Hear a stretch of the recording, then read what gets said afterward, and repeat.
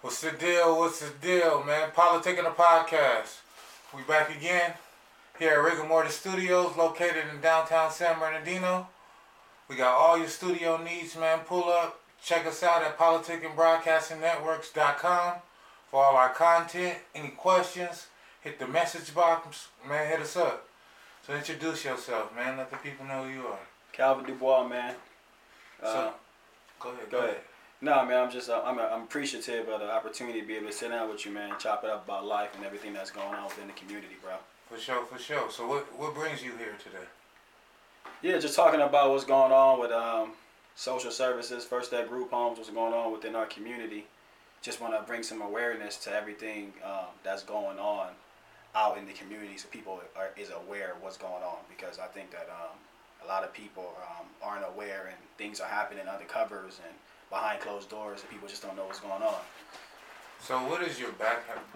Give people a quick background on who you are, how you come from. Born and raised in Pasadena, California. Oh, for real? Yeah, born and raised Pasadena, California, man.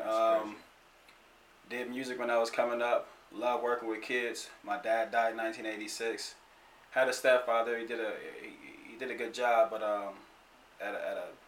at the age 13, 14, 15, 16, around that age when you're growing and when you're becoming a man, and that's when I was more with my mom. And so shout out to my mom for everything that she did for us. But as I became a man, as I got married, I got 2 sons right now and a daughter. I wanted to get back to our community, man, and just pour into young men, because a lot of these dudes is out here making the wrong decisions, going to jail, selling drugs, gang banging, doing a lot of stuff that a lot of my friends and all the things that we did, we was growing up. So now I was trying to turn back and help the youth out, man. So my goal in life now is to just help as many kids as possible, help turn their life around, so they aren't going to jail, so they aren't dead, things of that nature. So I own a group home. We have 2 homes in the city of Rialto, 2 6-bed homes for boys between the age of 12 to 18. So, and I take kids who are juvenile delinquents. I take foster kids. I take kids who've been neglected, abused, emotionally, sexually. I take all type of kids on psychotropic medication, because that's the age group that needs the help the most. That's the next generation. So how did you get into that as far as group homes? What made you decide, like, okay, group homes is where I want to go? I think growing up and not really having that father figure, I think I needed it. And, even still to this day, I'm 33, not being able to call my dad and have a conversation, like something happened in life and be like, hey, this happened. I think looking at the generation right now where the kids are and like what's important to them, a lot of them are lacking parents. Like in the African American community, we don't have parents. We don't have fathers in the home. We don't have brothers, and we don't have the uncles. We don't have the people. We don't have the grandparents. We don't have people that can show us what we need to do to move out of poverty or to actually move up in life, actually become something. So me and my wife, in 2013, I had a job working with my mentor. I quit my job, wanted to open up my own thing, and went on this journey to open up this group home. It took me 2 years. We opened up in 2015, and it's been like a dream come true, because I do what I love. I love working with children, so it's something I get to do, working with young. Well, it's not children, it's young men. So working with teenage boys, because I get to pour into their life, because I understand the culture. Like, I understand the music and the fashion and the sports and the things that they're into, right? I understand minorities. So I think with understanding that, it kind of gives me an edge, and because I'm still kind of young and kind of close to their age, so it's like a big brother relationship for some of them. It's like a dad relationship for some of them. So it works. It works. And I got amazing staff that's great at what they do. We're all young, all really understand the culture and what we're trying to accomplish, and culturally relevant, and we're trying to make a change and an impact out here. So as far as you said, informing the community, what did you mean by that? Like, what's going on that the community is not informed about? It's so many kids in foster care. You see these kids walking around San Bernardino County with trash bags. They don't have anywhere to go. There's no placements, meaning that there's no beds. There's not enough homes out here. So we need more people to come in and open up more group homes and more homes to take these kids off the street. You know, kids is AWOL, meaning that they're running away from placement.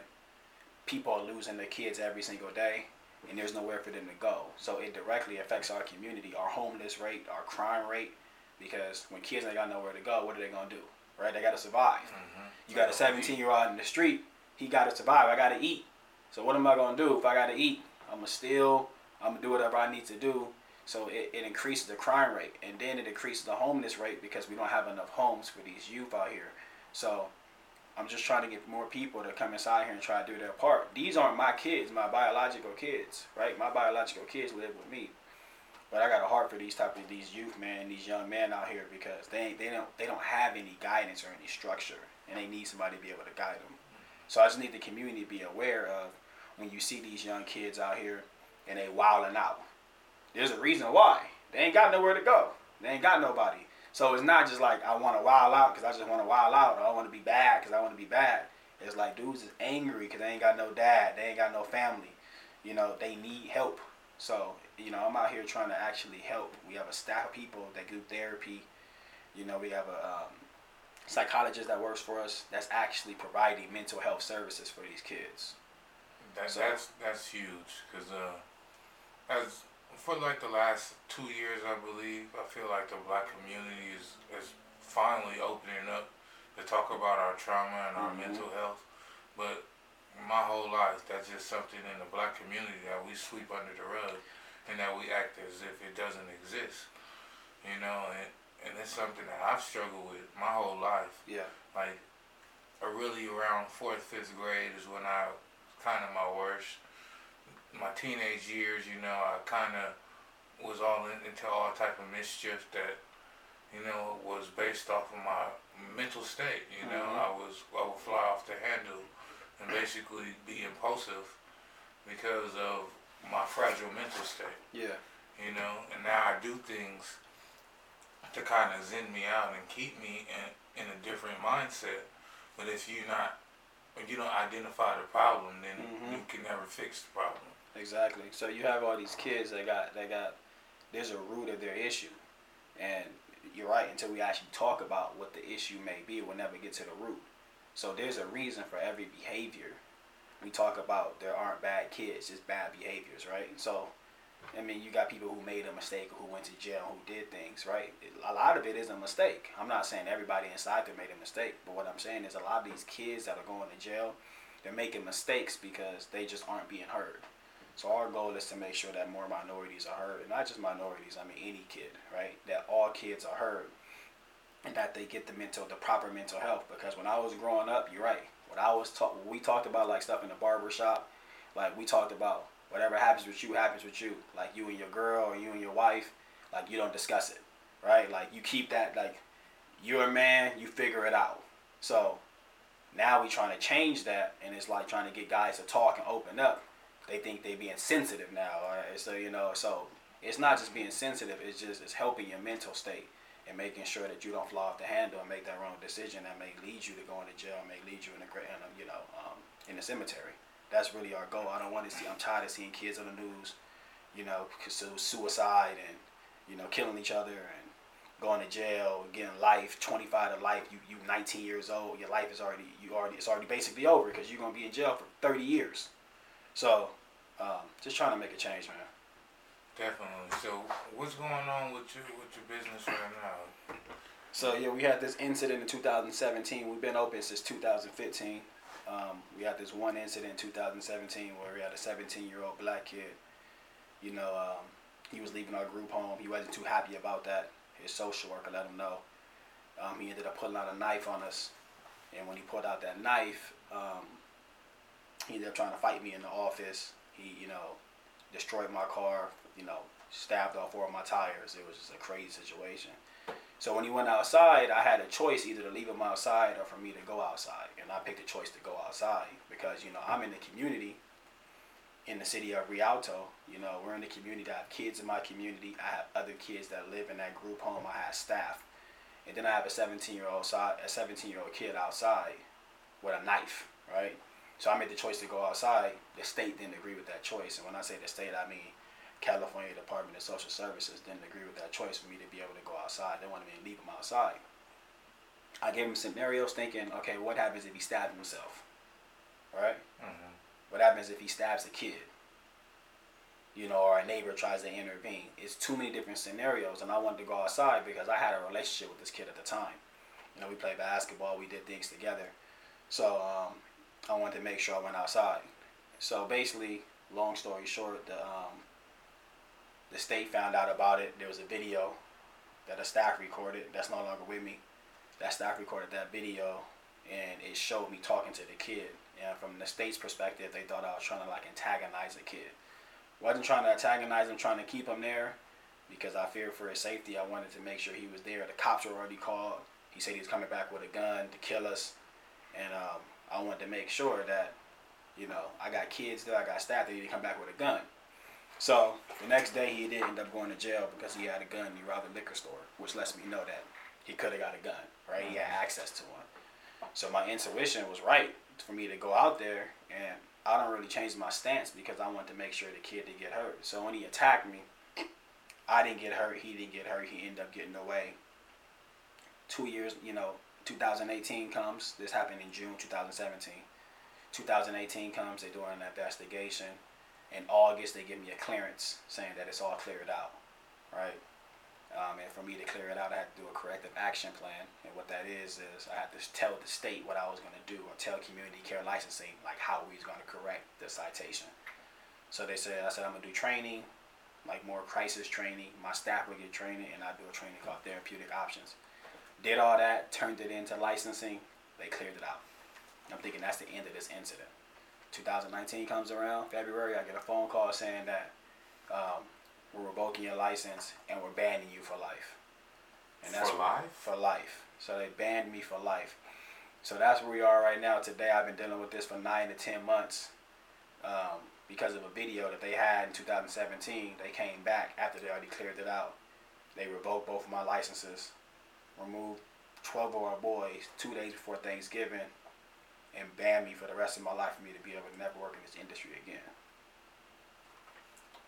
Now, isn't that double jeopardy? Don't they have to abide by some type of law or jurisdiction? How can you clear me, tell me what to do?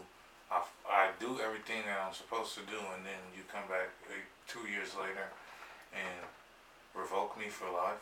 I mean, that's the question I've been asking. That's the question my lawyer been asking. That's the question our team been asking. And we still haven't yet to get that answer. I mean, from what they told me is that they make their own rules. And that they can, they can pull back something from 5-6 years ago. So my question was, then why even go through the process of clearing somebody, right? Yeah, leave a citation there, leave it open, because if you can come back 2 years later and say, hey, well, I'm going to revoke your license, then, the whole process is ridiculous. We need policy change, and that's what I'm fighting for. I'm fighting for policy change, because for them to tell me to stay inside the house and lock the door, because those may be the rules, that's not realistic in a crisis situation for me to leave a 17-year-old kid outside with a knife. Now, one thing that I look at with laws is that a lot of laws are outdated. So when was this the process? Because in 2019, that can't be the best possible answer to these type of scenarios, especially with all these school shootings and different things that's happening. That can't be the same process as if this is not a new world that we're living in. Yeah, you're right. I don't know when these rules or these laws or these policies went into effect, but you're right. In 2019, I didn't try to alienate the police because I have a great relationship with Rialto PD.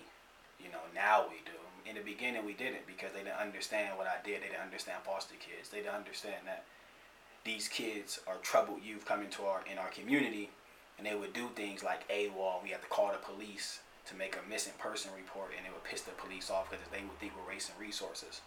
But I had some problems with Rialto PD where, some cops said some things about some of our kids, like, when they get of a certain age, it's going to be a problem.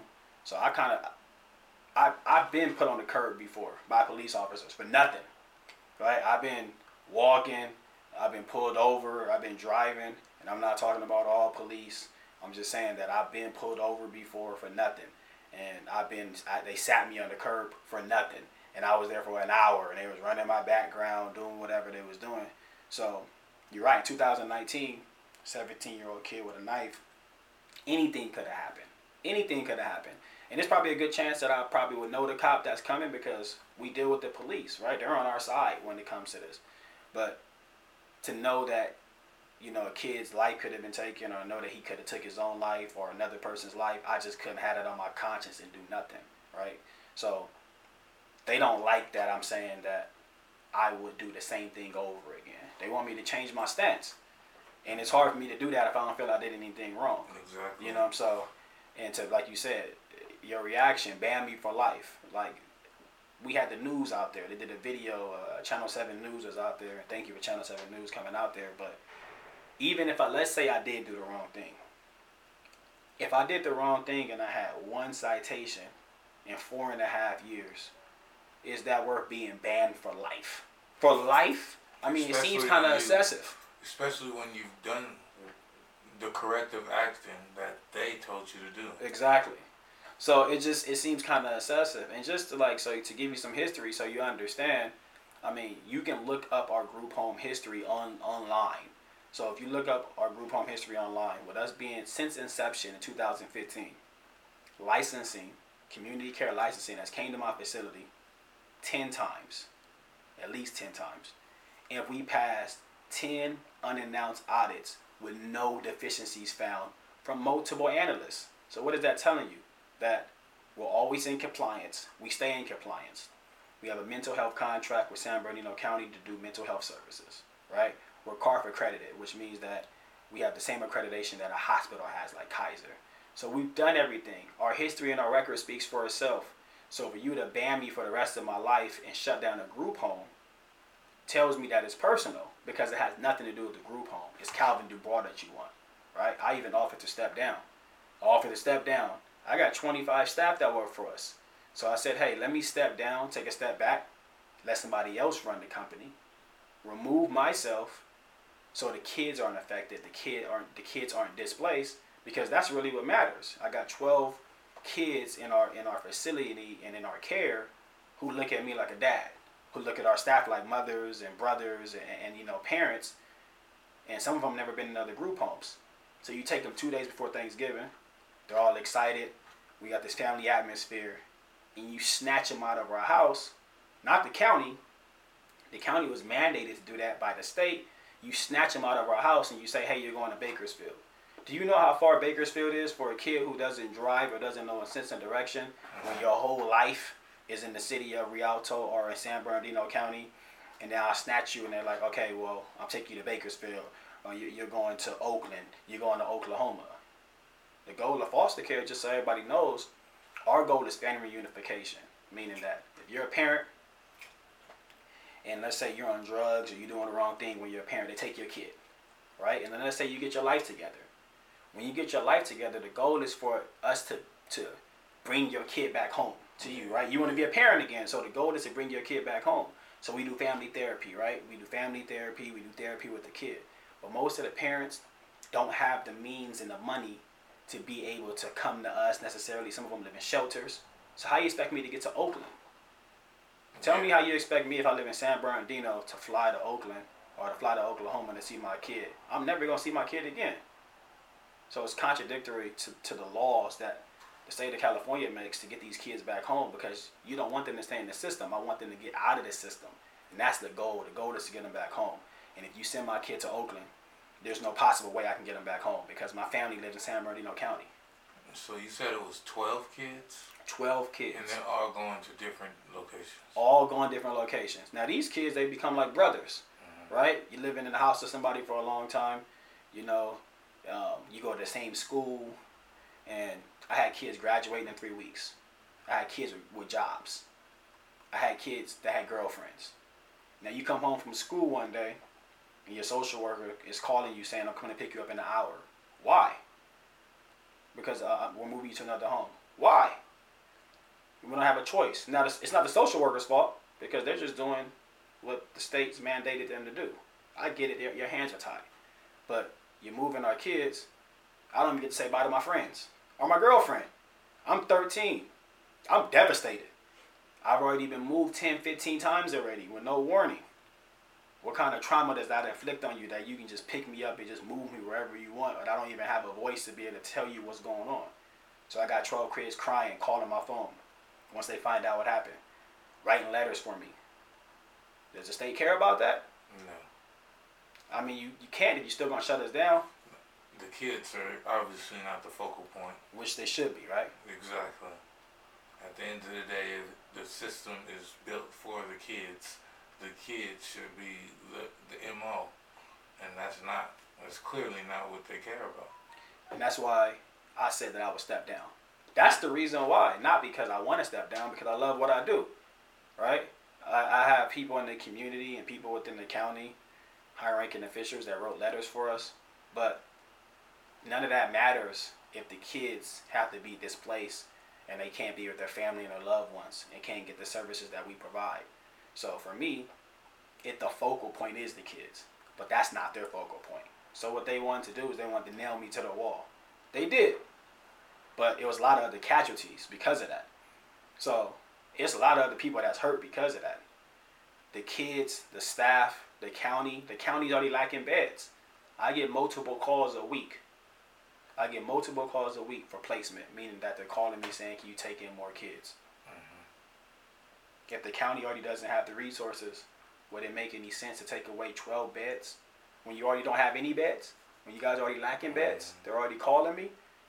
Is the right hand talking to the left hand? But that's the state. The state doesn't really care about what the county's going through either. Exactly, and that's the problem. My thing is, we on the ground floor. We in San Bernardino right now. Right, we on the ground floor. We in your building, we on the ground floor. The state doesn't know what's going on out here. You're in the ivory towers or wherever you're at in your state building, or you may be in Sacramento at the Capitol, and you're making these laws, and they affect San Bernardino County. They affect the youth out here. They affect the kids out here. So what I'm saying is that we're on the ground floor working with these youth. I know exactly how it feels for youth to be devastated because their mom just died, or their dad's in jail for life and they can't speak to them, or whatever, right? They don't have to deal with that. So for you to remove a provider who wants to stay in the business, who wants to help the community, while San Bernardino County has constantly supported me through this whole thing, just doesn't make any sense. You would think if the county is saying, hey, these are our kids, we're placing with this home, the state would say, you know what, maybe we made a mistake. Maybe they are a good group home. Maybe they are a good provider, and they would back off. But they had their own agenda, and their agenda has caused a lot of people hurt and pain, and that's kind of where we're at right now. So what's the plan going forward? What is your plan of action? My plan of action is to continue to fight. I mean, it looks crazy on paper. You got Calvin Dubois, First Step Group Homes versus California Department of Social Service. And I don't want to make California Department of Social Services my enemy, because they're not. It's not everybody in the department. It's a few people that may have a personality conflict with me because I said what I said, and I wasn't disrespectful. I didn't curse. I didn't scream. I didn't say anything crazy. But the goal is to try to get this overturned, and it's not just happening to me. It's a county. It's a statewide problem. So the goal is to try to help change policy.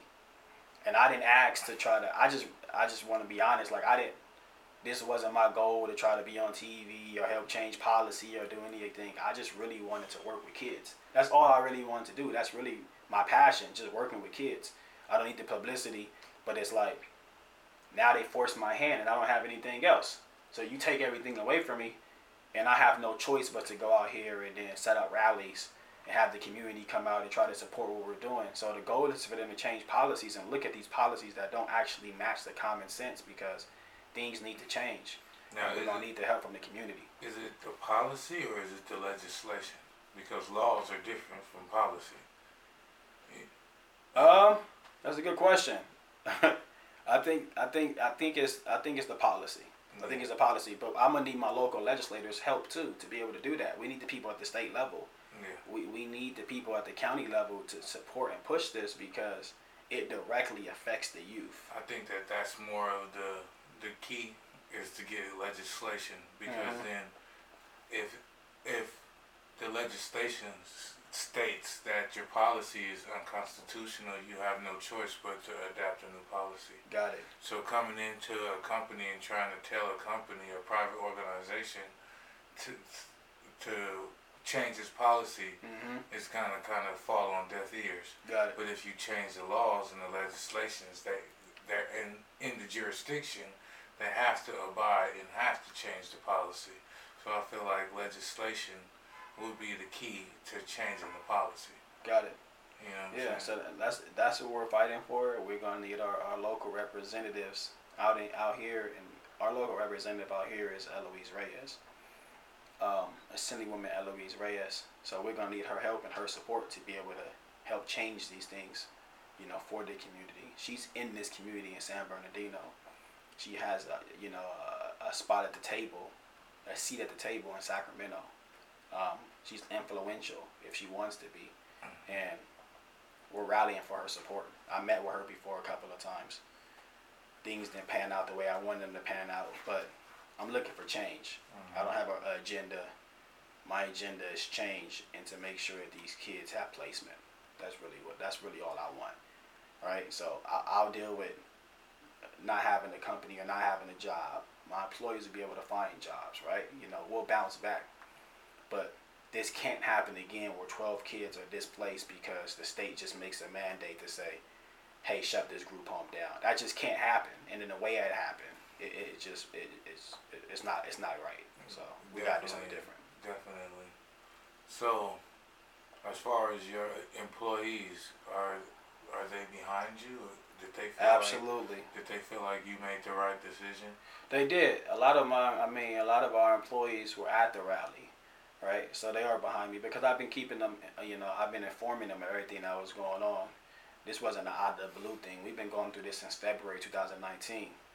So I've been informing them of what's going on and say, hey, this is what the state's trying to do. We've been trying to fight this.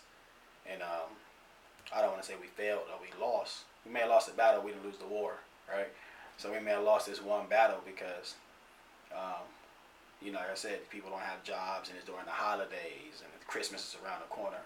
But my employees are still there and they're still helping and they're still fighting because they want to see First Step group homes open back up. Okay, so what about the real estate? You have these homes that are just sitting? I do. I have 2 homes just sitting there. I got rent. I have vehicles. I have car payments. I have insurance, liability insurance, workers' comp. Right, bills don't stop. Funding and everything gets stopped, but bills don't stop. So I'm keeping my facilities open, and I'm gonna try to keep it afloat as long as I can physically. Until hopefully I can try to get this turned around. So we're definitely keeping our real estate, we're keeping our vehicles, we're keeping everything to try to get this turned around. The last thing I want to do is let things go.